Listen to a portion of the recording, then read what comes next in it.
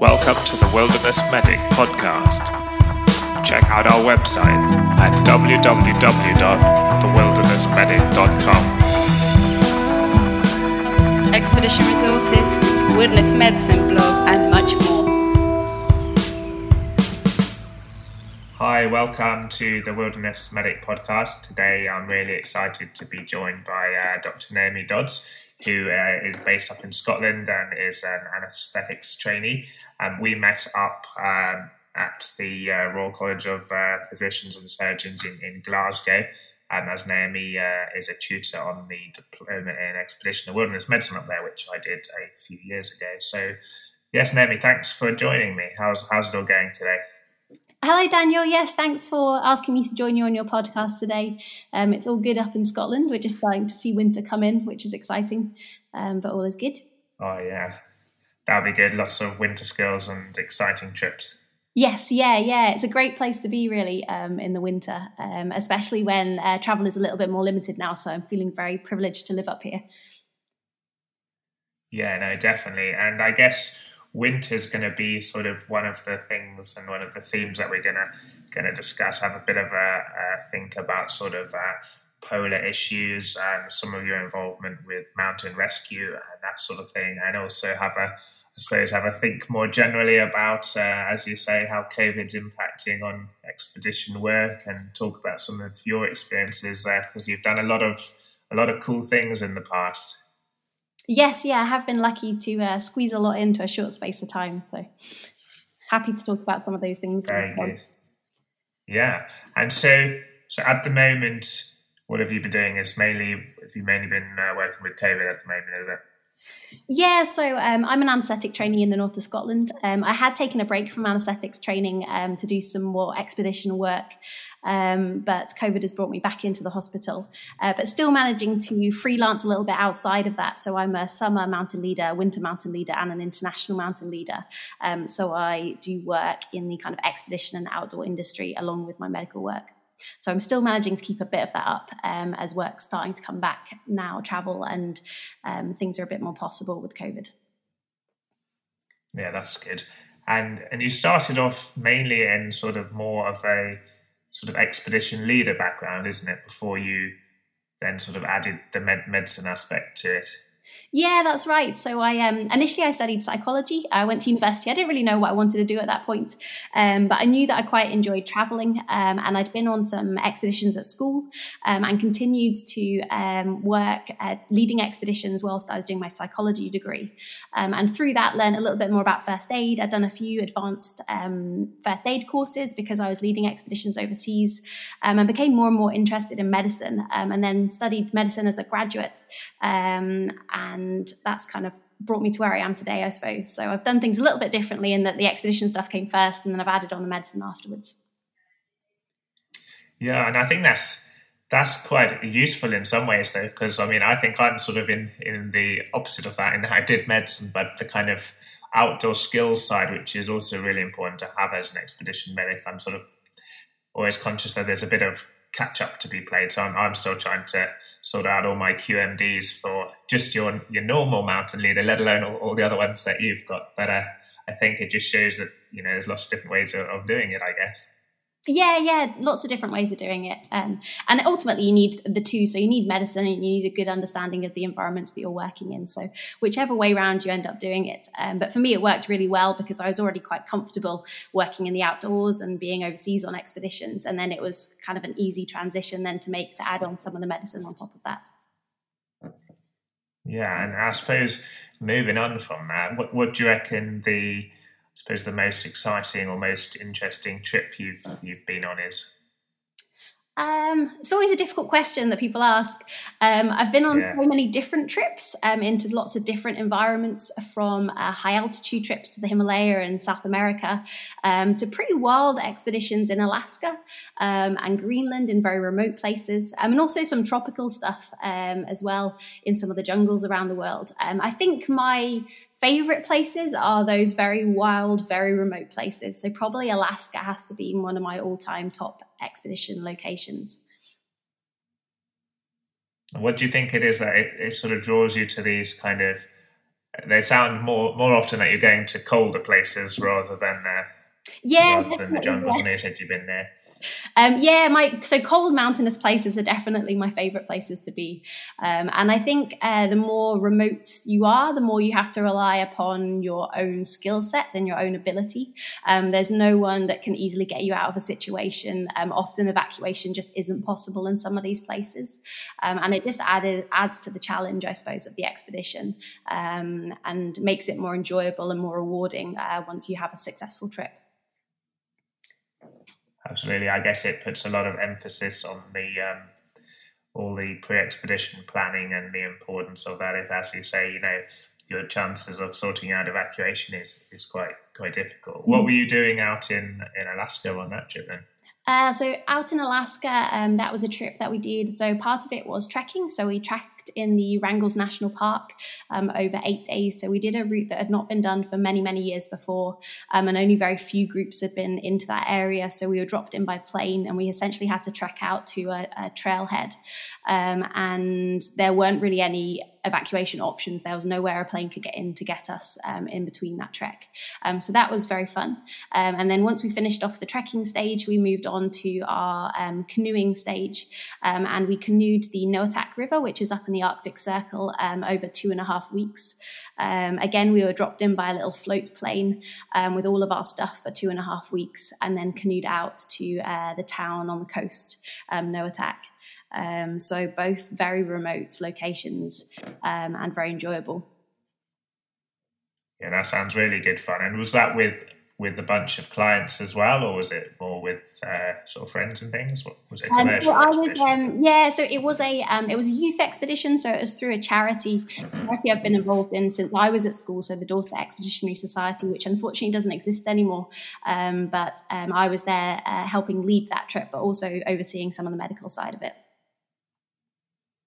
Oh, excellent. That's really good. Yeah, I guess that's something that seems to be happening, well, understandably, I guess, at the moment. A lot of sort of smaller charities and outdoor activity centres really struggling a lot at the moment, given what's happening with COVID and the way that it's much harder to run these kind of group activities at the moment, isn't it? Have you found that similar up in Scotland as well? Yeah, I think all over outdoor sector is struggling at the moment, and especially we see a lot in the media at the moment about trying to save the outdoor centres, which I think are really important for young people and inspiring them to go on to do these kind of trips. Also, I've seen, so in the case of that small charity, lots of these smaller charities are being overtaken by bigger commercial organisations. So it used to be that maybe a few teachers in a school would set up a small charity and take people away, but it's much harder for them to continue to do that now when they're competing against such large organisations. So I have seen that across the board. And I guess that's something for listeners to sort of be aware of when choosing to sort of get involved with companies and work as expedition medics. It's important to look at, I suppose, the principles of what an organisation sort of stands for and what people are getting out for it. Because I agree sort of, I think the whole personal development thing, particularly with youth expeditions and that sort of thing is really important, giving people these opportunities that they might not otherwise get. Yeah, absolutely. And I think on a personal level, that's the only reason how I've ended up probably where I am today, because I happened to go to a school where they did do overseas expeditions. And although I'd never thought about doing anything like that when I was 16, 17, I was given that opportunity. And I think it's really changed then the kind of career that I've now had and the opportunities I've had since. So I think it's important that other people get a similar opportunity to do these things. Yeah, definitely. And that links in with something I believe you're involved with BBC Scotland in Greenland. Yes, yeah. So there was a 4-part documentary called Arctic Academy, which was based on one of our expeditions to Greenland. So again, with a charity based in Scotland, working with young people. And the charity is called Polar Academy, and it aims to inspire young people through exploration. So taking those kind of shy 13 to 16-year-olds, almost kind of invisible in their class, and then turning them into kind of leaders and role models for the future by giving them the opportunity to go out to Greenland to participate in the expedition. And the BBC documentary was focused around that, looking at the selection process for the expedition, their training, and then the expedition in Greenland itself. And did you see a lot of changes? I mean, it's similar with some of the work I've done with British Exploring. You often have, it's incredible watching all these sort of young people come together who don't know each other, often, as you say, a bit shy, and they develop so much, even if it's over quite a short period of time. Yes, yeah, you see so much development, especially from when, they're first selected to go on the trip, and they might be very shy and nervous, and then seeing them at the end of the trip and even afterwards. So these children go in to speak to other schools afterwards about their experiences. So they're delivering presentations to large numbers of people, something they would have never have done beforehand. So it's great to see that development and to see those young people grow. Yeah, definitely. And so Greenland's a place I think you frequent fairly regularly, isn't it? Any other sort of favourite cold environments? Greenland is one of my favourite cold environments, and I guess similarly kind of Iceland, and I've spent a lot of time up in Norway, up in the Arctic Circle there as well, which is again all similar snowy mountainous environments. But lots to do there in terms of kind of polar travel and looking after yourself in winter conditions. Yeah, and I guess let's talk a bit more about looking after yourself in winter conditions. I mean, obviously Scotland, where you are, has winter conditions, Norway's a bit more extreme. But what do you reckon the most challenging part of being in a polar environment is? So like you said, even in Scotland, I think people underestimate how serious the conditions can be, especially when you're up on, say, the Cairngorm Plateau.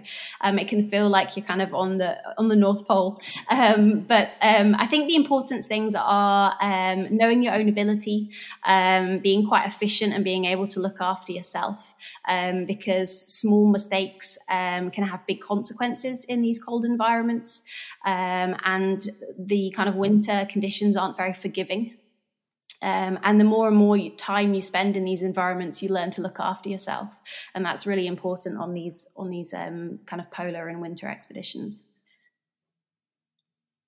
Yeah, definitely. And I guess there's quite a lot of human factors involved as well, isn't there? I suppose it's, as you sort of touched on, you don't want to underestimate the conditions and the way they can change and affect you as well. And I guess that's it's often a reason why people sort of go up to the Cairngorm Plateaus or elsewhere, and then sometimes find themselves in a bit of difficulty. And then I suppose that links in with one of your other roles with mountain rescue.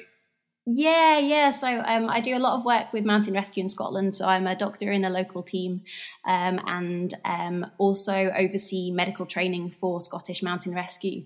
So training non-healthcare professionals up to deliver a high level of first aid, which is what we rely on a lot because we don't have a lot of doctors, nurses and paramedics within our teams. So a lot of it is kind of advanced first aid that we're delivering. And yeah, it does mean that we do, winter's our busiest time. This winter, I foresee it being particularly busy with lots more people out exploring the hills. And we do find people go out and maybe, the weather can completely change. You can go out on a nice sunny day and then it becomes a complete blizzard and you've got a complete whiteout and you can't see anything. So then you need, skills in terms of navigating. You need all the right kit to be able to look after yourself. And decision making is really important in winter as well. And I think that's what comes with experience that some people lack, is knowing when is the time to turn back or when is the time to change your plan. And like you said, that's when all the human factors come into it. Yeah, I guess it's that square, isn't it, when you're sort of consciously competent and then unconsciously competent, and then you sort of don't know what you're potentially getting into because you just don't know the environment necessarily. Yeah, which is always a bit of a tricky one. And so I guess in the winter, the main issues you come across is normally very cold people, is it? Hypothermia, that sort of thing? Yeah, so in Scotland, so we see a lot of mild and moderate hypothermia. Luckily, we don't see so much serious hypothermia, but we do see a lot of cold people that become disorientated, unable to function, become lost and disorientated, and they do need help. So that would be our biggest thing that we do see in Scottish winter within mountain rescue. And have you been involved with more cases of, I suppose, more severe hypothermia on any of your trips abroad? Unfortunately not, no. I think things have often been picked up early enough that we've been able to prevent conditions getting worse. So being aware of what the signs and symptoms are for your mild hypothermia and managing those quite quickly and efficiently so things don't deteriorate and get a lot worse. Yeah, and I guess for people listening, because hypothermia can, I guess, particularly in settings where there's lots of other things going on, some of the early signs can be a bit more subtle, can't they? Yeah, they can. So we often refer to the Swiss staging system for hypothermia. So your type 1, your mild hypothermia would just be, you're shivering, you've still got your kind of full conscious level, but you're starting to feel cold. Type 2 is your kind of more moderate hypothermia, and that's when your conscious level starts to change. So I often refer to it as the umble stage. So you stumble, fumble, mumble, grumble. And that's the kind of stage that sometimes isn't picked up on. And that's when people start doing slightly strange things, like they'll be taking off clothes even though they're cold. They'll be starting to make irrational decisions. And that's the stage you really want to pick up on, because at that point you still can warm someone up and prevent further hypothermia. But if that goes unnoticed, then you can quickly become more hypothermic and lose all consciousnness. So that's the kind of important key stage. Yeah, no, definitely. And I suppose when you do come across, I suppose luckily no severe patients touched with at the moment, but when you come across more of the mild and moderate cases, what's the best way of managing these patients, particularly when they're obviously out in pretty cold, often remote environments? So warming people up, so doing just really simple things like putting on extra layers, insulating them from the floor, sugary warm drinks and sugary food, all to boost energy and get people warm so they've got the energy to be able to warm themselves up. Those are the kind of simple things. We try and move people if we can, because that's going to make them warmer than, getting them to sit around and wait maybe for a stretcher or other things. So if they can, get them moving slowly and encouraging people to move. If we're maybe speaking to them on the phone and they are getting cold, from a mountain rescue point of view, we might be encouraging them to move down to another point that we can then access them. So that would be our main kind of management of hypothermia in the hills. Yeah, I guess, a lot of it depends on, I suppose, why they've got cold in the first place. Yeah. If they've injured themselves or something like that, obviously the situation would be a bit different, I guess. Yes. And I suppose something that a lot of people maybe might not appreciate when going out in sort of Scotland, because it seems fairly mild compared with, I don't know, going into sort of a high mountainous landscape or where there's much more snow, is the risk of avalanches. Mm-hmm. Yeah, so do you get a lot of people who have sort of gone out and not really prepared, or they don't understand the risks potentially? I think so in Scotland, certainly, and even speaking to international colleagues in mountain rescue teams, they're quite surprised we actually do get avalanches, and they're mountain people. And I think when you mention kind of avalanche to lots of people in the UK, they don't believe we do get them in Scotland, but we certainly do. No, you think of when you're going skiing, don't you? Yeah, Also. you think of big alpine places and skiing. Yeah. And I think generally people are quite well prepared in Scotland if they're going ski touring. I think there's good education around taking out transceiver shovel probe in when you're skiing, but I don't think there's as good education for climbers and walkers, although we are getting there, it's improving. And I think more and more people are aware that avalanche is a risk, and they do need to take out potentially extra equipment, and also understand the terrain, understand the risks, know what terrain to go into, what areas to avoid because of avalanche. And there's lots of courses now available for people to do. So I instruct for Glenmore Lodge, so I do deliver winter and avalanche courses over the winter. And, people are keen to learn, and it's good that there are more courses available for them to understand these risks. Yeah, well, definitely. I mean, the Glenmore Lodge, one of their winter courses is on my. I've actually got a browser tab open as we record this. It's like left over from like a few days ago when I've been looking at when I can do one. So I may well see you there. Excellent. Yeah. Because I think that's something that I want to get a bit more experience in, and it's rather than just go out for a wander about, it's good to have be a bit better prepared, I suppose. Yeah, that's very good. Yeah, it's always better to prevent these things happening, and lots of it's about making those decisions. So that the Avalanche Aware, the Scottish Avalanche Information Service information is really good online, and there's lots of useful resources there. And we're obviously very lucky as well that we do have an avalanche forecasting system in Scotland, which does help us in making decisions. But it's important that you understand the terrain and the snowpack, and can make decisions yourself when you're out and about too. So doing courses and getting more information is really good. Yeah. Well, I look forward to hopefully doing that. It obviously depends a lot on various different rules and how the next few months are going to pan out, I suppose. Yeah. You mentioned that for yourself, some potentially some more expedition things are starting to emerge. What sort of thing is on the horizon, do you think? So certainly work back in Scotland is up and running. So I've been running some kind of navigation and trail running courses and looking into the winter. We'll be doing some winter work in Scotland. Some of the bigger trips that I had planned, I have made decisions to postpone them for other years. So some personal trips I wanted to do, like crossing the ice cap in Greenland, we were going to go out and do in May, but we're going to put that on hold just until the world stabilizes a little bit and travel's a little bit easier. But things are starting to look more hopeful for maybe next summer. But it's a very difficult time to plan at the moment with all the uncertainties. Yeah, no, it is. I completely get where you're coming from. Lots of things being postponed, but I think my belief, at least, and I wonder if you agree, is that either alongside COVID or once things improve a bit, that I think expedition medicine and travel medicine is going to be more relevant rather than less relevant, because I think there's going to be more of an appreciation of the medical risks associated with these things. Yeah, I think you're right. And I think there's going to be extra work in terms of assessing risk with COVID. And even, if they're with the new normal, there might be extra things for us to do within these teams in terms of analysing that and looking at the risks associated with infection. And I think people have discovered the outdoors.